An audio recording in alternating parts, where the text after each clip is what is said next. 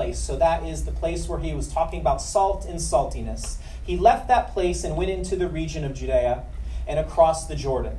Again, crowds of people came to him, and as was his custom, he taught them. Some Pharisees came and tested him by asking, "Is it lawful for a man to divorce his wife?"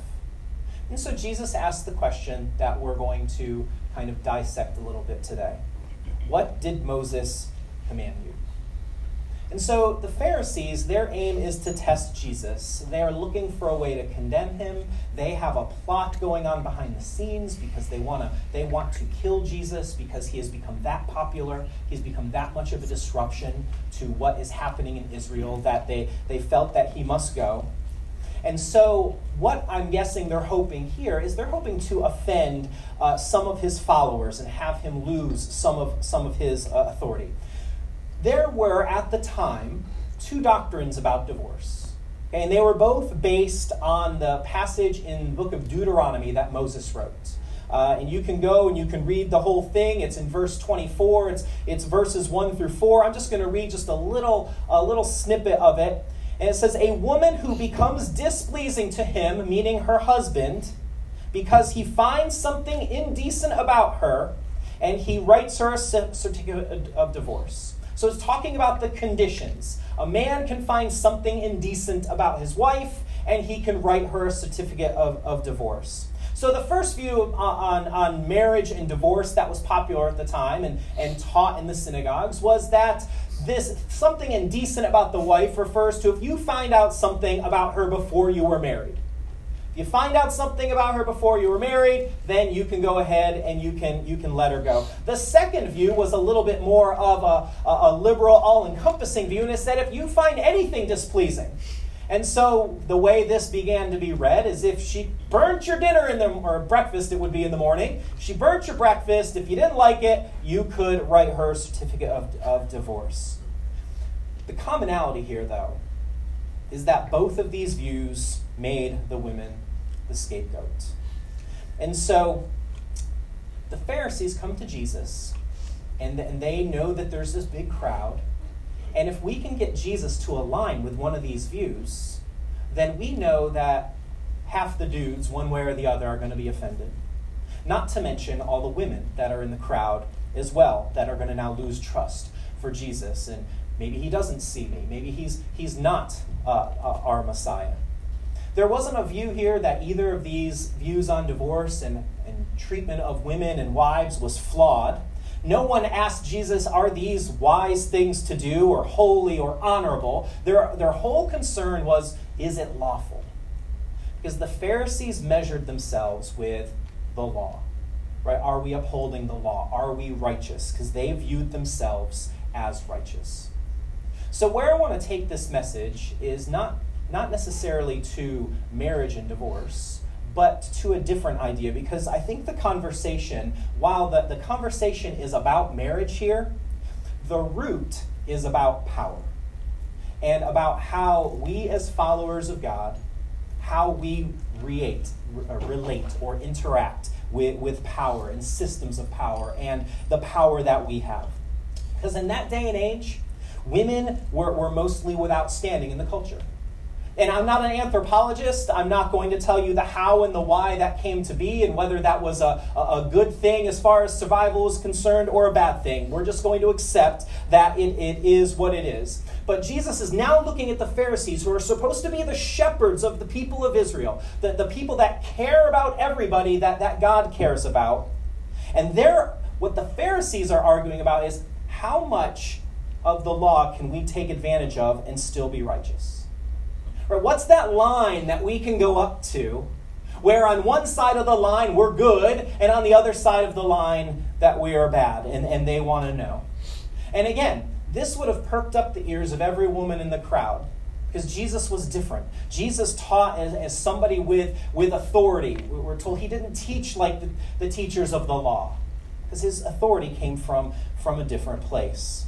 And so we're going to look at this theme of power, and I hope that we get the opportunity to relate it to our own lives and our own reality as we follow Jesus. Because we all have power in some sphere. Could be you have power in some sphere of the church, or in your family, or in the workplace, or in a group of friends, or somewhere you have some element of power and influence and way to change people's realities. And so, how do we overlook those who are powerless? Right? The Pharisees have clearly overlooked wives and women. They weren't meaningful. We want to know, what are men allowed to do? And so Jesus, because he knows that the Pharisees are basing what they are and who they are and how they're following God on Moses, he asked this question, what did Moses command you? In the Gospel of John, Jesus says this to the Pharisees. It says, if you believed Moses, you would believe me, for he wrote about me. But since you do not believe what he wrote, how are you going to believe what I say? So the frustration that Jesus has when he is looking at the teachers of the law and the scribes and the Pharisees and the Sadducees is they claim to know so much about what Moses wrote and about the coming Messiah, but they have completely missed him. They don't recognize him. They don't see him because they are so consumed with their power. They had forgotten that the law was given to reflect our inadequacy. The law was given so that we would know that we were in need of a compassionate God to help us through. But instead, because of their own brokenness, the law was being used to control others. The law was being used to heap burdens on people that the teachers of the law themselves would not carry or lift a finger to help. A disciple of Jesus doesn't look for loopholes for behavior. The Pharisees were looking for a loophole. I want to know at what point am I allowed to do this thing that other place in the law we are told not to do. And so they search Scripture for a justification for fallen nature. And we do this same thing. Right? This is very clear in us in our church culture. We look in the Scriptures, we search really hard for something Jesus said or something he didn't say, or do I have to obey the law or do we not obey the law? Because we are looking for a justification for something we're already carrying into our relationship with Jesus. As a disciple of Christ, we are not to have an attitude of how far can I go? That is wielding power in a bad way. So what did Moses command?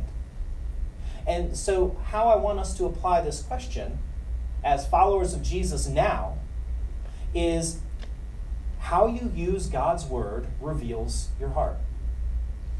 Are you using God's word to justify yourself and who you are? Are you using God's word to manipulate others? Or are you surrendered? So we're going to continue. Verse 4 and 5. They said, these are the Pharisees responding to Jesus, Moses permitted a man to write a certificate of divorce and send her away. It was because your hearts were hard that Moses wrote you this law, Jesus replied. So what is a hard heart? A hard heart is the heart that's unresponsive to God. The hard heart is the heart that is only thinking about themselves and how things impact me if I have a hard heart. The hard heart looks at other people not as having dignity or valuing their humanity. The hard heart looks at them as things to be manipulated and used to get what is needed. And so Jesus is saying, you had a hard heart. You were not seeing women for who they are, the creation of God. So Moses had to write this. It doesn't take a whole lot of power for your heart to get hard. Right? If you've ever been to an HOA, a homeowners association meeting, anyone ever been to one of those? If you've ever been to one of those, you know that people can grasp onto just a little bit of power, right? And make it a really, really big deal. Right? Everybody has their kingdom. Closer to home, because we don't want to get too righteous here. If you've ever been to a church that has a business meeting, Anthony, do you guys have business meetings here? Okay? If you've ever been to a church that has a business meeting, you know that people can grasp onto a little bit of power. I was once in a business meeting for a church where they were picking out carpet color. And we left the business meeting because purple was not a good color and a group of people were really latching onto that. Okay? So it doesn't take much power to create a hard heart, to have people look away from God, to have people value other things more than who Jesus is in their life. And so pursuing power, it hardens our hearts. It pulls you farther away from God. It causes you to see people as valueless. It causes you to have a feeling of self-sufficiency as the Pharisees did. And something that I'd like us to remember as we read through the Bible isn't always a picture of the way everything God intended it to be. Right? There is lots of stuff that is really weird because of the brokenness of man in the Bible. It's not a picture of the way God intended it to be. There's a lot of guys that have a lot of wives in the Bible. Okay, but that was not the way that God intended it to be. There's a lot of violence and wickedness in the Bible. It's not the way that God intended it to be. The Bible is written so that it's the story of our brokenness and how we run away from God and God's compassionate pursuit of mankind. Amen. His trying to win us back at all costs. And we'll see that as we get toward the end. It did cost God everything to win us back. And so the point Jesus is making here, that with your hearts were hard, that's why Moses had to put that into Deuteronomy, is because God had Moses do that as a provision to protect the powerless. God put that in as a provision to prevent women, or to protect women from just casually being discarded as if they were a piece of property. It was a response to an abuse of power by some men. So this certificate that Jesus is referring to, that allowed women to remarry. It gave them a way to continue to be cared for in the culture. So this tells us a little something about God. This little thing in Deuteronomy that Jesus refers back to, it tells us that true power protects the powerless. True power doesn't take advantage of those who have none. True power protects. And the good news for us is that God notices those who have no power. Right? If you've ever read in Matthew chapter 5, it's a very famous passage called the Beatitudes. And it says, "Blessed are the poor in spirit. Blessed are those who mourn. Blessed are those who hunger for righteousness. Blessed are those who are meek. Blessed are those who are persecuted." And you might wonder, why are they blessed? Are those people more worthy? Is there some virtue in those things? And the answer is no. People in those situations are blessed because they have a God who notices them. Amen. So you can know when you are mourning and the rest of the world is moving on, because that's what the world does, that you follow a God that notices. You follow a God that wept on behalf of others when they were experiencing a trauma in their life. God sees you when the powers of the world discard you. And this is how disciples of Jesus are supposed to respond to the power systems of the world. We're supposed to notice those who are powerless. We're to protect them. We're not supposed to dismiss them. We're not to be among those that tread on those that have no power on their own behalf. And so Jesus continues on in verse 6. He says, "But at the beginning of creation, God made them male and female. For this reason, a man will leave his father and mother and be united to his wife, and the two will become one flesh. So they are no longer two, but one flesh. Therefore, what God has joined together, let no one separate." So Jesus does them one better, because he knew that they were going to go back just to the Deuteronomy passage that suited their power structure and their belief. And he says, but you're forgetting what Moses originally wrote. And we go all the way back to the very beginning. And he takes them to the Father's intent for this marriage relationship. And while this is not a talk on marriage, what Jesus does point to the place that provides a picture of what it is intended to be. And the point here is that a follower of Jesus cannot pick and choose what fits your life. A disciple is open to the full counsel of God. You can't just go and pick out the things that already suit you. You have to be open. You have to have awareness of everything. And when you meet resistance, that means you're on to something. That's part of the pride that we are trying to overcome. Jesus' goal as us as disciples, he wants to disrupt everything about our daily life. How we used to interact with power systems, how we used to interact with our relationships, and he wants all things to be made new. I think sometimes we suffer from wanting to just add a sprinkle or two of Jesus to our lives so that we get some better results. Right? We want things to work out. So I want to stay the same Scott that I already was. I just want things to work out a little better. So sprinkle a little Jesus on that. But what Jesus wants is for us to be transformed. We're to be renewed. So we're supposed to be a new creation, not just a better version of the old creation. And so Jesus points to what Moses wrote that in marriage, we're supposed to be one flesh. And for the Pharisees here, the point is going to be that there's not supposed to be a power dynamic in marriage. It's not supposed to be one spouse lording over the other spouse. One flesh means that each spouse exists to uphold the other, to encourage the other, to seek the best for the other.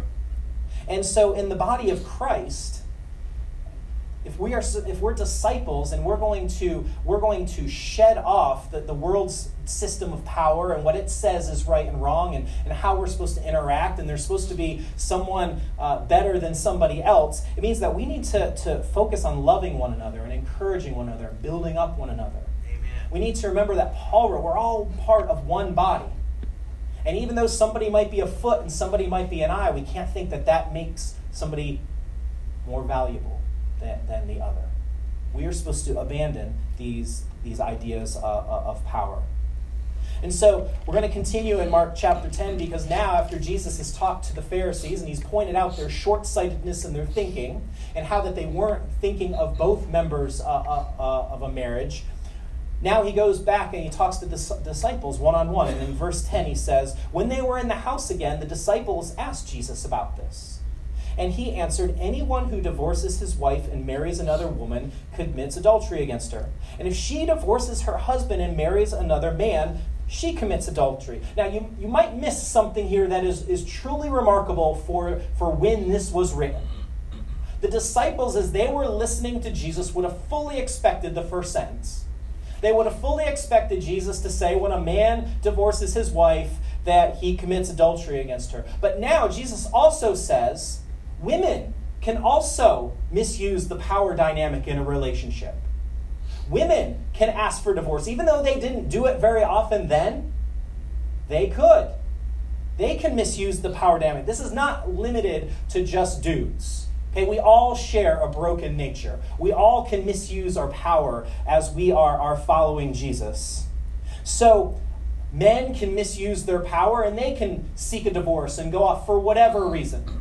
Women can misuse their power and do the same thing. And the disciples would have been like, wait, what? Women can what? They have the ability to do these things? Jesus is affirming women here. He's lifting them up to the same status as men. So, notice Jesus places the sin in the lap of the one that has the power. And I'm sure enough of us are married, have been married, have seen people married, to know that divorce comes from misusing power. Right? Where does physical abuse in marriage come from? Misusing power. Where does verbal and emotional abuse, where does that come from? Where does one spouse withholding from another to manipulate them and get what they want? It comes from misusing power. When one spouse just wants to have conquest after conquest, that is misusing power. One spouse has power, one spouse is looking for power, and that's the cause of so much of marital conflict and tension, and ultimately divorce. And so the bigger picture question that I have for all of us as disciples of Jesus is, are you aware of your temptation to power? Do you align yourself with power? Do you align yourself with the power of personality? Political power?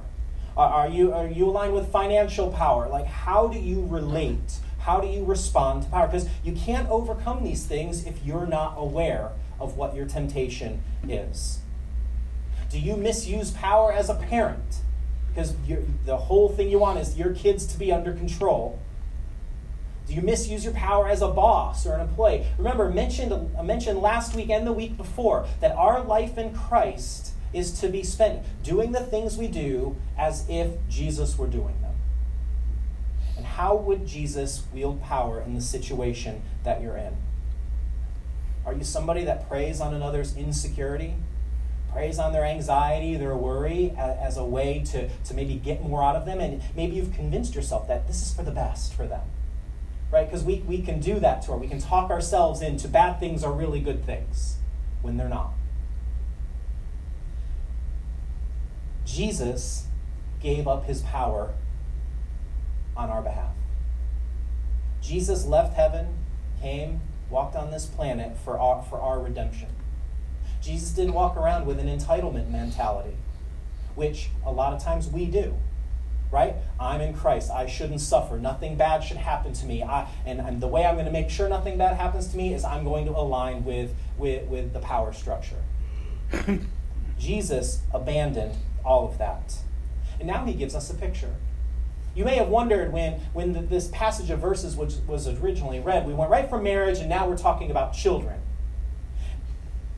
These two stories are related because they talk about the two most powerless classes of people in that culture. And so, continuing on, verse 13, finishing out this passage. People were bringing little children to Jesus for him to place his hands on them, but the disciples rebuked them. See, remember, all of these essential questions, the point is that Jesus is preparing the disciples for when he's not going to be with them anymore. He's trying to clear up their vision, their sight for who he is and what it means to be a disciple in a fallen and broken world. And here you see the disciples did not get it. Right? Jesus had just taught them and just told them about how to treat the powerless in a relationship. And now children are coming to them. And the disciples are indignant. Children have no meaning. They can't boost us onto the success politically that we're hoping for. Get the children away. It's just a waste of time. And when Jesus saw this, he was indignant. And he said to them, "Let the little children come to me. Do not hinder them, for the kingdom of God belongs to such as these. Truly, I tell you, anyone who will not receive the kingdom of God like a little child will never enter it." And he took the children in his arms, placed his hands on them, and blessed them. And I think the most interesting part of that is when Jesus says, to receive the kingdom of God like a little child. What does that mean for us?